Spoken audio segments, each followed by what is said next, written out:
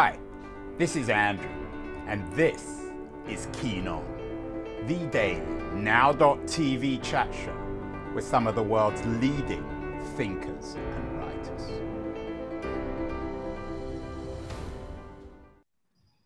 Hello, everybody. We are live. It's May 28th, 2022, after a couple of false starts this morning. I'm, as always, in San Francisco. I've got two of my most favorite recent guests on the show talking about something which is very close to many of our hearts. A couple of years ago, Kerry Arsenault was on the show talking about her remarkable, not so new book now, Milltown, Reckoning with What Remains, about the crisis in America and in the deindustrializing parts of America. And then last year, we had the environmentalist Bathsheba DeMuth on the show, who has another remarkable book, Floating Coasts, An Environmental History of the Bering Strait. Both books are very unusual, original, beautifully written, and I think both quite significant critical successes. So I was particularly intrigued when I heard that Kerry and Bathsheba are actually working together on a new initiative at Brown University called The Studio. It's an initiative about storytelling about the environment. They are the co-founders of this storytelling unit at Brown University, and they're both joining me today from the East Coast. Welcome, both of you.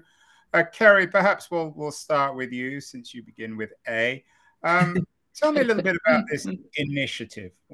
How did it begin at Brown University, and what are you and Bathsheba trying to do? Well, I can say how it began in me, and then I can hand the baton to Bathsheba, and then we can tell it how we came together on it. But as a longtime book critic, I kept seeing books coming through my mailbox that were full of great information, but unmemorable in the way that they were giving me this information. It was, in for other me, words, it was boring, really hard. Boring, right? Well, I should say that, I mean, for researching for my own book, I had to reference a lot of these books, right? But I'm not good at remembering data. I don't think a lot of people are, for memorizing data or memorizing dates. And it was really hard for me to get hold of, even though the information in them was compelling and fascinating and necessary and informative. And then as a book critic, I started getting those same books. And as a Ryan book editor too, I saw more and more of these same kind of books that were coming through about, polar bears or seals or trees, and they were doing very similar things, and that they were just delivering a lot of information to me, but not telling stories. And to me, stories are what stick in your memory and in your heart. And so I kept trying to find books that would satisfy both of those things, the data and the story together. And I kept finding it very difficult, and started having conversations with Bathsheba about this. So let's hand the baton over to Bathsheba. She's talking to me from Rhode Island, near Brown University. How did you convince the people at Brown to fund and organize your storytelling unit? Because it's a wonderful idea. Did it take a lot of arm wrestling, Bathsheba? It actually didn't take a lot of arm wrestling, which I'm very pleased about. I think when I came to my colleagues at the Institute at Brown for Environment and Society, which is the kind of environmental studies hub on campus, and talked about this as a need, it was one that our director, Dov Sachs, recognized right away, understood it as something that could really help IBIS, the Institute at Brown for Environment and Society, help the academics that work here, and then also kind of around the world, get these messages that are really important into audiences' hands, and kind of outside of the academic bubble. So I found it to be quite supportive here. And I'm really glad about that. I think it is a sign of recognition on the part of the academy that it's not just the generating of knowledge that's important, it's also making it accessible to communities who need to put it into practice. Bathsheba, you are an academic. Kerry is a more of a popular writer. Do you think your storytelling unit is designed mostly for academics who probably more than professional writers struggle with the telling of stories? So our hope with our kind of first generation of these studio writing courses is to work specifically with academics. Because whether you're working in the sciences or the humanities, training specifically in writing and in storytelling is not usually part of how it is that we train PhD students.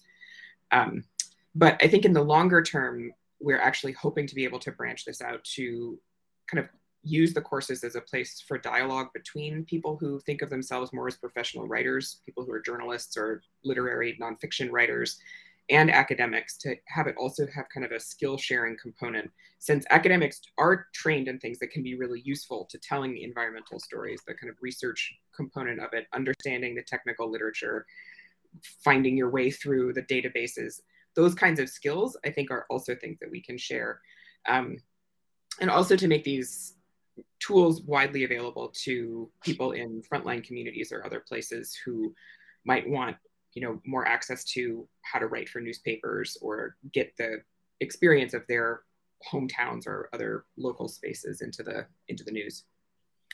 Kerry, it's easy to make fun of academics who write often in an incredibly boring, insular way. That's what they seem to be required to have to get their tenured jobs. In terms of your storytelling unit, what would you be trying to do with non-academics, with more traditional nonfiction writers like yourself?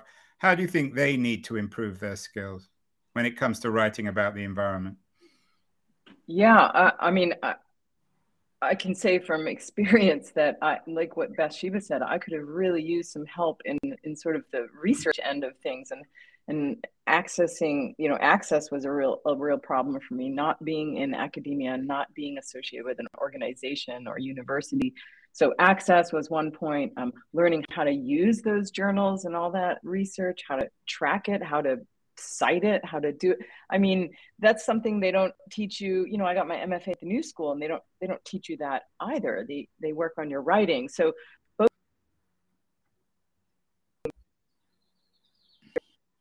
and I think it's our idea. And I'm glad Bathsheba also spoke about, the communities, and that's a really big thing that I felt was missing in some of these more academic oriented books, is that they weren't taking in consideration, not as sort of carefully or thoughtfully as the communities that they were writing about. That's not to say all of them, but it was, if you're writing about a community, I think that community should have sort of access or be able to know what you're writing about. And so it's our idea to help these academics reach broader audiences so that the people they're writing about will want to read their books too. You have something called The Course. I know it's going to start in 2023. Is this just for people at Brown, or can anyone enroll? Kerry? Oh, and anyone can apply. We are probably going to work on the course itself over the summer, but anyone from around the world. And it's our idea to have a course in 2023 in Providence, and then the following January do a remote option for those people who can't get here or otherwise can't attend in person. Let's move to Bathsheba. Bathsheba, your book is incredibly original. You sort of weave environmental history, archaeology, culture, sociology. Can that be taught? I think so. I think part of what the studio can do is actually open up space within academic disciplines to talk about how it is that things like how a book is organized, right? How I do that weaving back and forth between these disciplines is not separate from making an academic argument. And there's research and the same kinds of skills that we're taught to really hone and value within the academy. I think for the graduate students that I work with now, and for undergrads and postdocs, a lot of them express to me frustration that there just simply isn't emphasis in their programs on the kind of practicalities of writing, the skills of doing it, finding good examples, learning how to read other authors to kind of see what writing speaks to you and why it does that. That kind of toolkit is one that I think many academics don't have in their formal training. And some folks come to it, later in their careers and really are invigorated by kind of bringing those tools in. But I also think there's a whole generation of particularly environment-focused scholars who are, in graduate school or before tenure, who are really, don't want to wait, right? They see the kind of urgency of being able to communicate widely and accessibly and want those skills now. There are certain subjects, and the environment comes to mind, certainly race and identity, perhaps also economics, where certain people tend to interpret everything in that context. So everything associated with society or mental health or inequality or unhappiness or whatever it is connected, say, for example, with race or with capitalism or with the environment.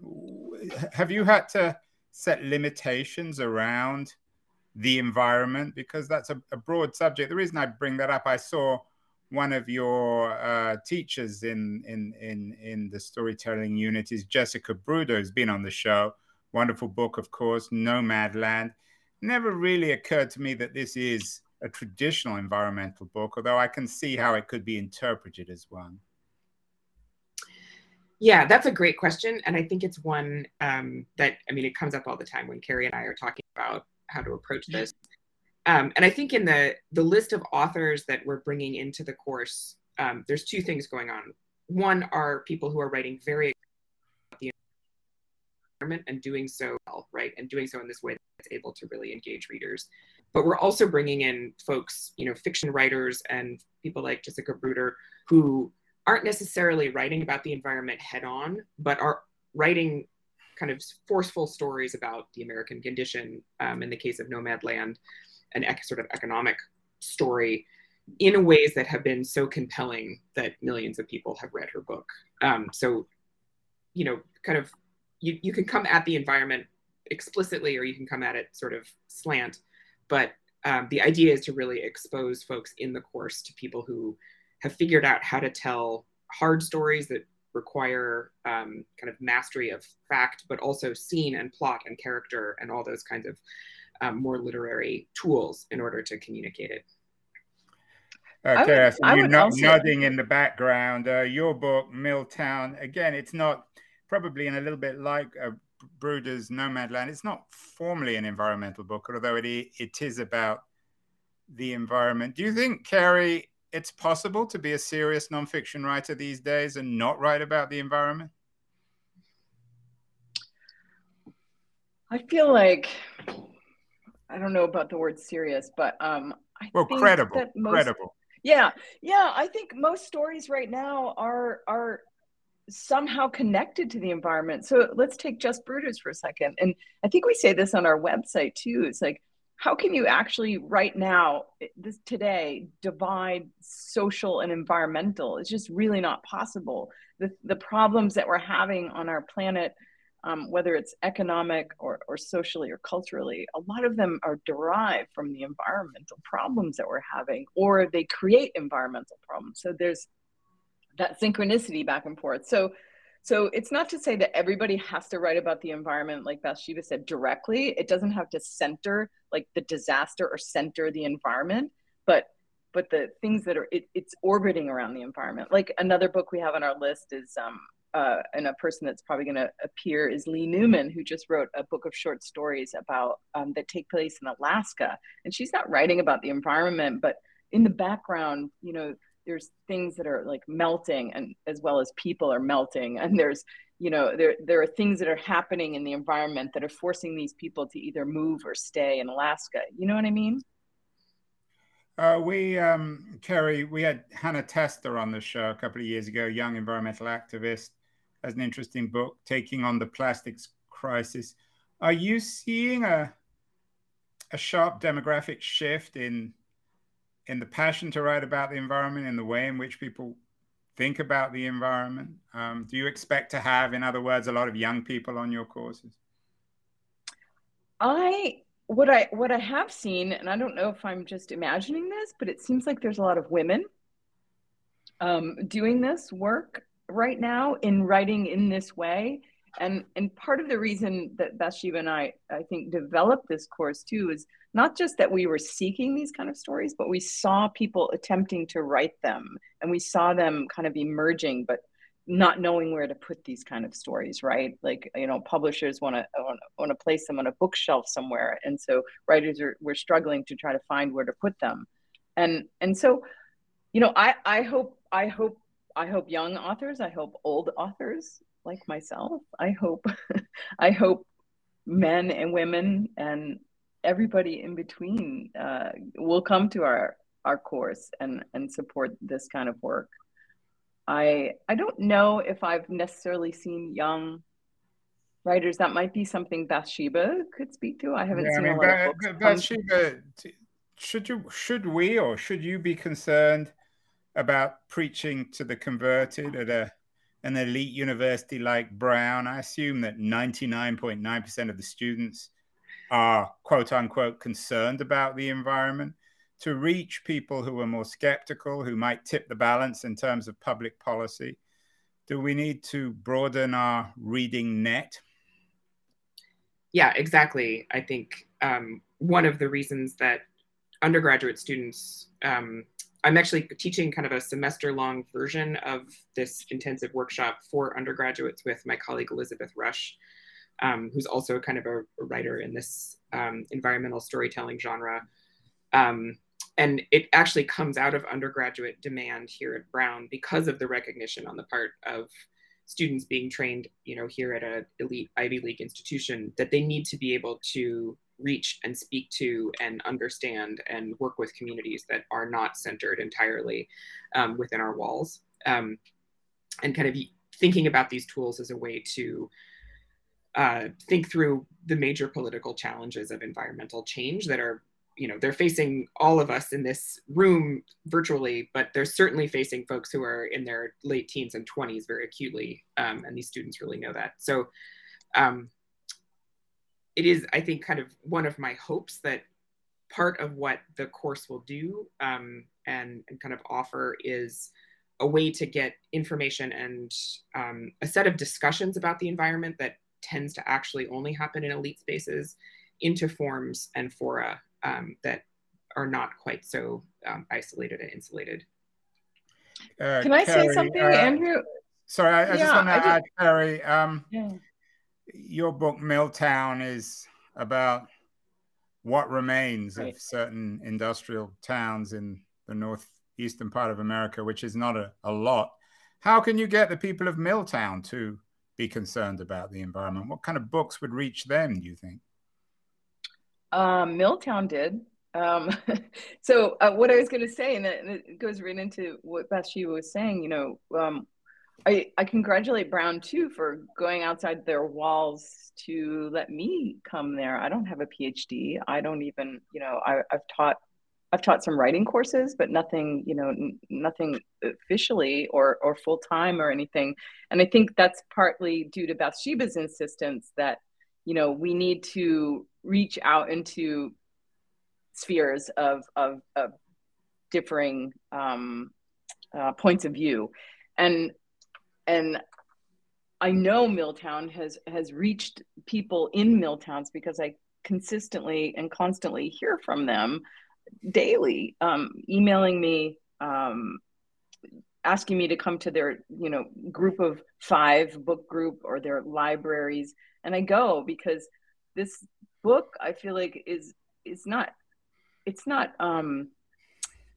giving them voice, it's listening to their voices. And I think that's what the kind of book that people in these communities need to read in order, not need to read, but they want to read it and they want to see themselves in books more.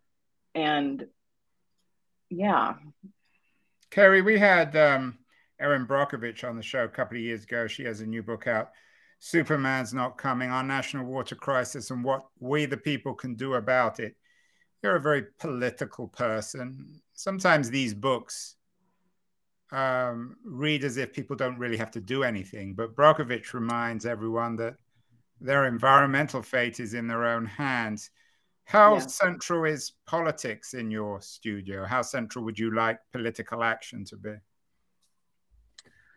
Well, I don't feel like we'll be teaching anything political, but I think it will naturally come up and as part of the conversation, and I'm there to help bring that forward if people want to. I mean, I wouldn't call myself an activist either.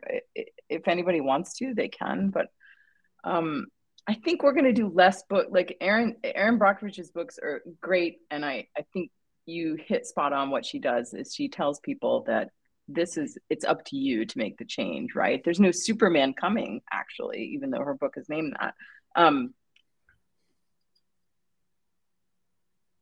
But sorry, I forgot what I was going to say. Well, let's move over to Bathsheba. Sorry. Bathsheba, in terms of politics, we also had Rowan Hooper on the show, British science journalist. He has an interesting new book out, How to Save the World for Just $1 Trillion, the 10 Biggest Problems We Can Actually Fix.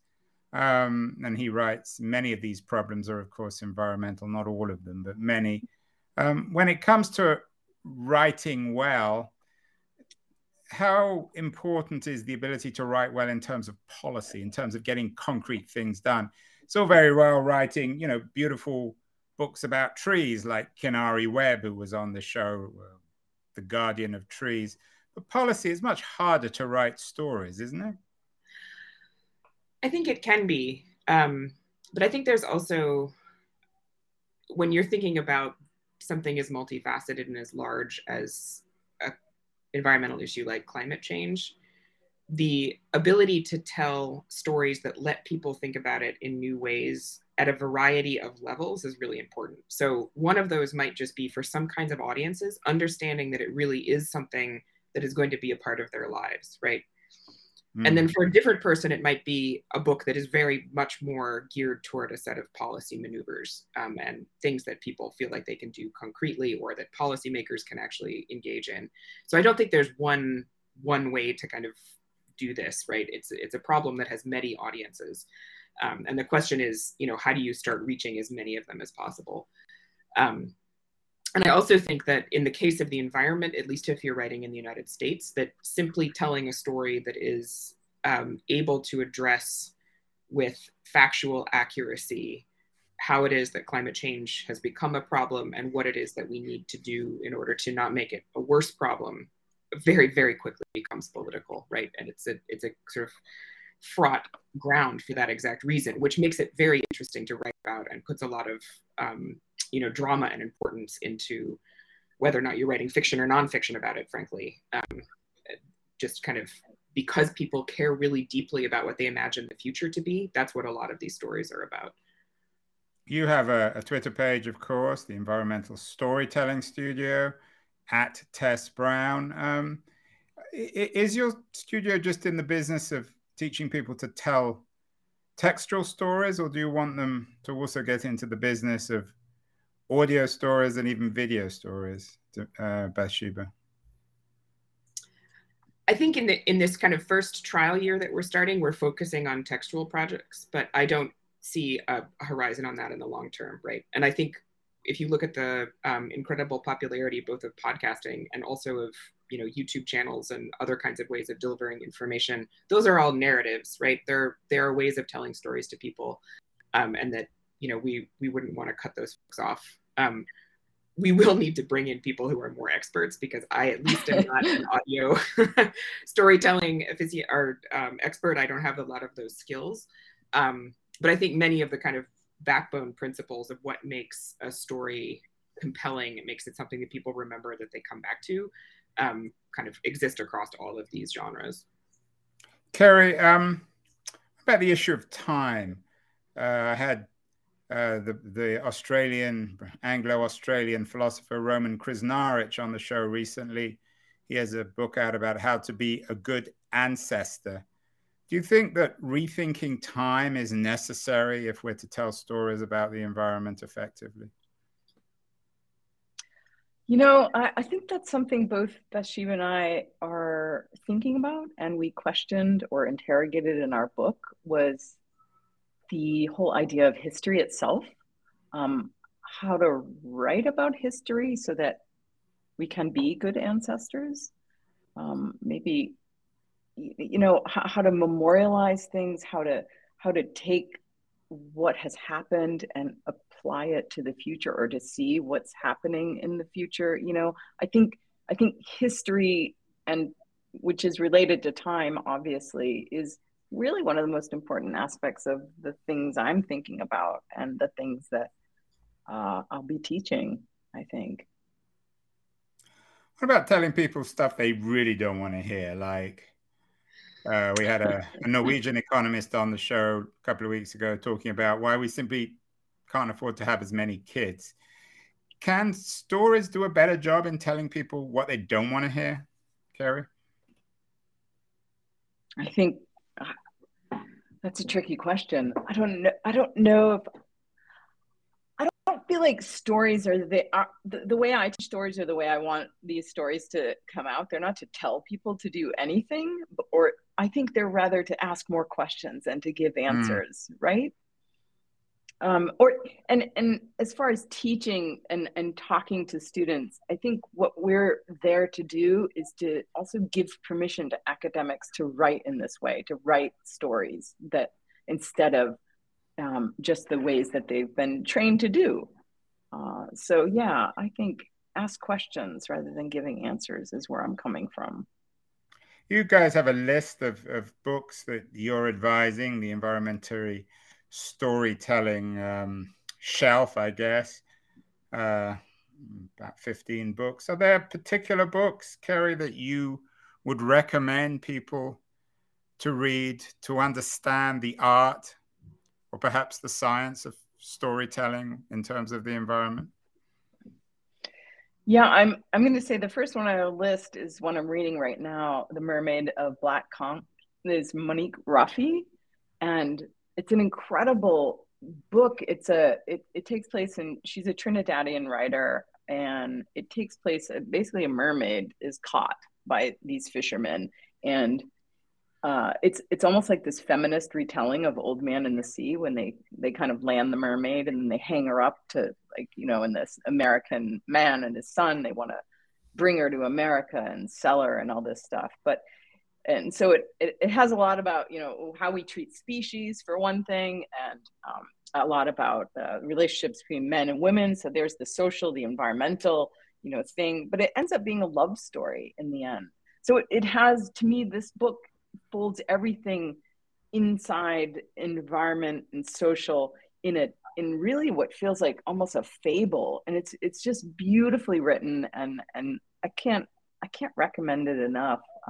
That to me is like the epitome of something, not necessarily that an academic is going to write a book about a mermaid, but I think that them reading a book like this can give them permission to go a little bit further towards the edges of that. And Bathsheba, final recommendation or two of books that you would encourage people to read if they're going to apply to your storytelling unit, models of books that you think do a good job telling stories about the environment?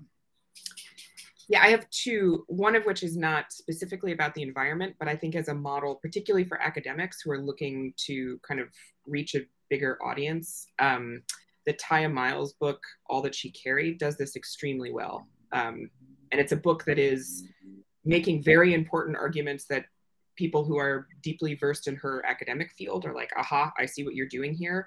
But it also does it in a way that makes the reader a participant in understanding what that is. It's a kind of this journey that she takes you on.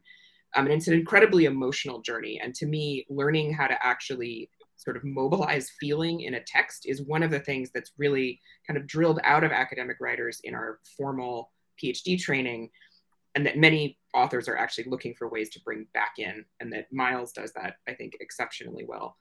I think if you're just sort of looking for somebody who writes often very specifically about the environment, but in ways that does that work of asking questions as much as providing answers that Carrie was just referring to, that it's hard to go wrong with Barry Lopez's essays. He has a new collection coming out. His last collection, he passed away a little over a year ago, called Embrace Fearlessly the Burning World, which is sort of his last collection of essays. And I have just been reading them recently. It actually comes out on Tuesday, and looking at the ways in which he takes experience within an environment to ask questions about basically what it is to be a person, right? And therefore, what are our obligations to things like the kinds of ancestors that we're going to be? What are the questions you actually have to answer yourself to come up with kind of morally appropriate and compelling answers? I think he does that remarkably well.